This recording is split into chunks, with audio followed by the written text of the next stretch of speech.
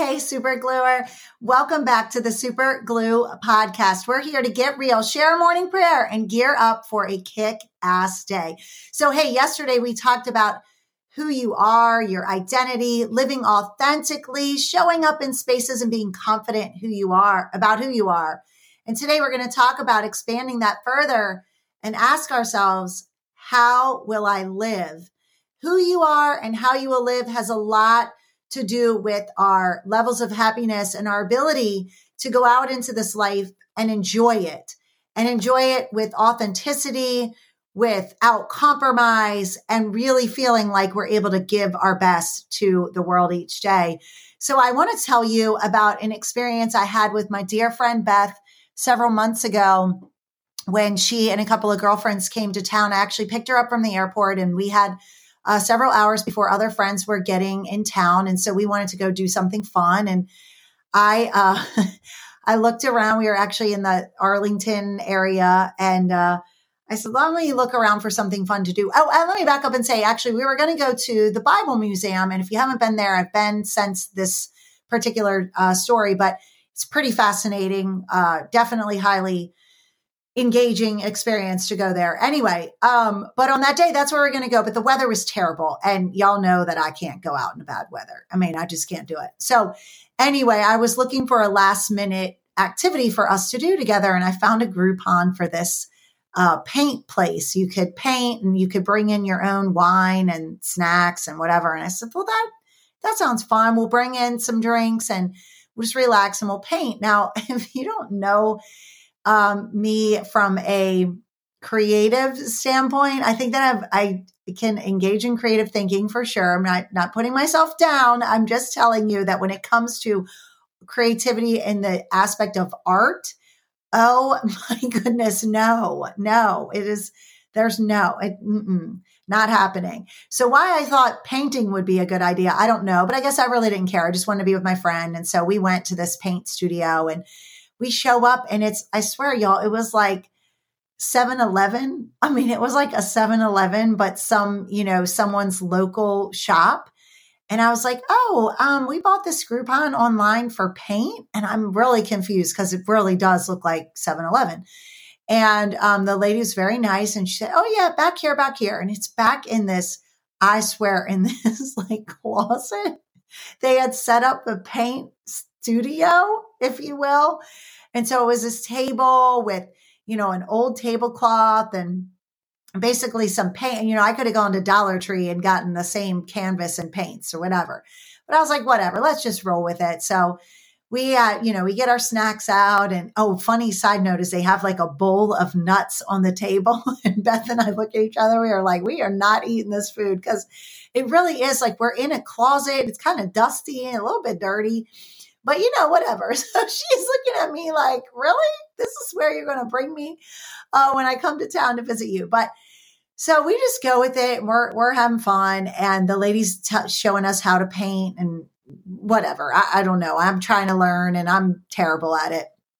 And so that's fine. We're just having a really, really good time. And I had parked in a meter and the time was getting close. We were actually really enjoying ourselves. It was taking us longer than we thought. So I said, hey, I'm going to run to switch out the meter, switch the car, put money in or whatever it was. All right. So I'm running and I come back and the lady has literally taken my picture and she redid the whole thing. She took the paints and she like painted over what I did because mine was really that bad and I'm dying laughing. And so then she's talking to Beth and she's using my painting to demonstrate to Beth what to do, but she's literally painting over my painting. And now my painting looks absolutely phenomenal. I mean, it's beautiful. So I'm kind of looking at Beth. I come back from moving the car and I'm looking at Beth and she's looking at me and we're just laughing and whatever. And the lady's just having a good old time painting my picture, which I did not care at all.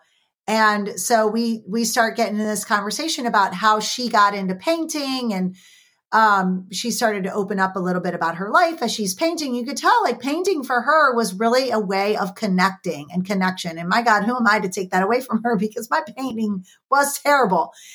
So long story short, she proceeds to tell us how her daughter died in a car crash daughter was very young. I want to say her early 20s. She was living in North Carolina at the time. And someone hit her and she died instantly. And so the woman starts telling us how painting has really saved her life. And then I'm like, oh my God, thank goodness, I really went with it. Could you imagine? I would be so embarrassed if I got upset that she was painting my picture, whatever, because it was so, for her, it's like she picks up the paints and it's so healing. And I was so grateful to be there. And so we have this beautiful conversation about healing and how in the world has she been able to heal from this. And she really talked to us about how painting was something that she always did. She was always an artist. And then when her daughter died, she just stopped everything and she felt like she could never live again. And, what a tragic loss. And long story short, a family friend brought over a lot of paints and canvases, and she felt her daughter speaking to her. She had a couple of experiences that she told us about that she was like, I am positive. My daughter was speaking to me, and one of them, her daughter was telling her to paint. And she told us all about like connecting with her daughter after her daughter passed away. And it was just beautiful. It was really, really just beautiful. And of course, Beth and I are crying and, we're asking her questions and we're thanking her for telling us this. And, one of the things that she said at the end is, be really mindful of how you live. And I feel like it's going to make me choke up because she said, what my daughter has taught me is that how you live is also how you die. And I was really intrigued by what she said. So she was like, if you live a life of joy and gratitude, then when you die, you're in that state of joy and gratitude. And she said, I could feel my daughter's presence in the same way that my daughter had lived her life. And that didn't change, and she talked about several experiences of connecting with her daughter, which, whatever your beliefs are, I have to say this woman, there's no way that, she misspoke about what experience she was having about her daughter, right? That is such a personal experience that I could never relate to. And the way that she described what was happening and the connection, and it was just absolutely beautiful. But I loved what she said. How you live is how you will die, meaning that it is so important to be careful and mindful and intentional about how we live every day.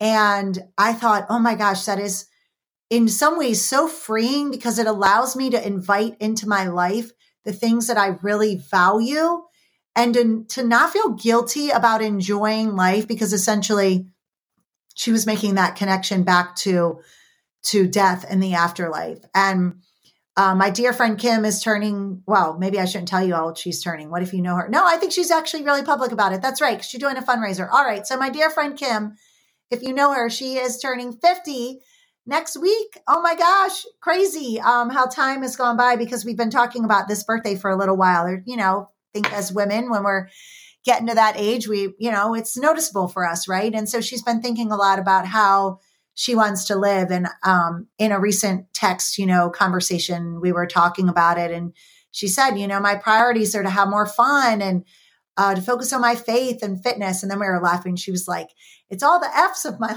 life, the F's in my life, the fun, the faith, and the fitness.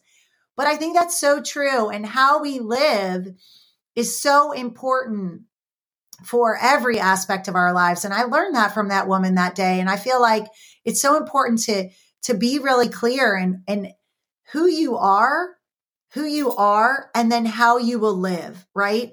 And when we do that and we write it down and we're really clear and intentional, then we live our best life imaginable. And Jeremiah 29:11 says, for I know the plans I have for you, declares the Lord, plans for welfare and not for evil, to give you a future and a hope. You see, Superglowers, we are supposed to be living our best lives. We are supposed to have fun and enjoy life and know that God has plans for us that are good. They are not plans to harm us.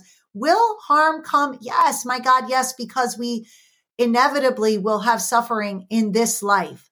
And I don't believe that this life is the end. So we are going to inevitably have suffering. But that doesn't mean that every moment of every day, of every second, of every circumstance has to have suffering in order for it to be life. We truly can have a life in which we focus more on fun and faith and fitness or whatever your F's are, whatever your favorites are. And that's part of God's plan for us as well. And that when suffering comes and bad things happen to us, that God is there to lift us up. He doesn't cause the harm or provide evil in our lives, but he is there as a parachute to lift us up as we're dealing with those things. And so it was just such a beautiful experience to meet this woman and hear about her faith and to hear about how connected she felt to her daughter and how painting really was a way of healing and hope for her. And I hope for you, super gluer, you will think about your identity first, and then you will think clearly about how you will live and live that best life every day. And on that, super gluers, let's get ready for a morning prayer. Father God, thank you so much for giving us a sense of hope every day that we wake up. And for super gluers that are struggling with hope, Lord, restore that hope within them. Give them the hope to know that you have plans, and your plans are for good. Your plans are always for good, even when harm is around us and we see evil and we see tragedy or we're faced with difficult circumstances, that you are always the champion of good. You are always the champion of love. You are the parachute lifting us up when difficulties come. Lord, we know that you have a plan for us and that you ask us to intentionally consider how we are living. Who we are and how we are living will help us to be in communion with you and live our best lives. We ask for special blessings over every super gluer who feels lost, unsure, and afraid, that they will come to know you, Lord, and feel the grace and gifts that come from a relationship with you. I ask all this in Jesus' name. Amen. Hey, super gluer, get out there and have a kick-ass day. Bye.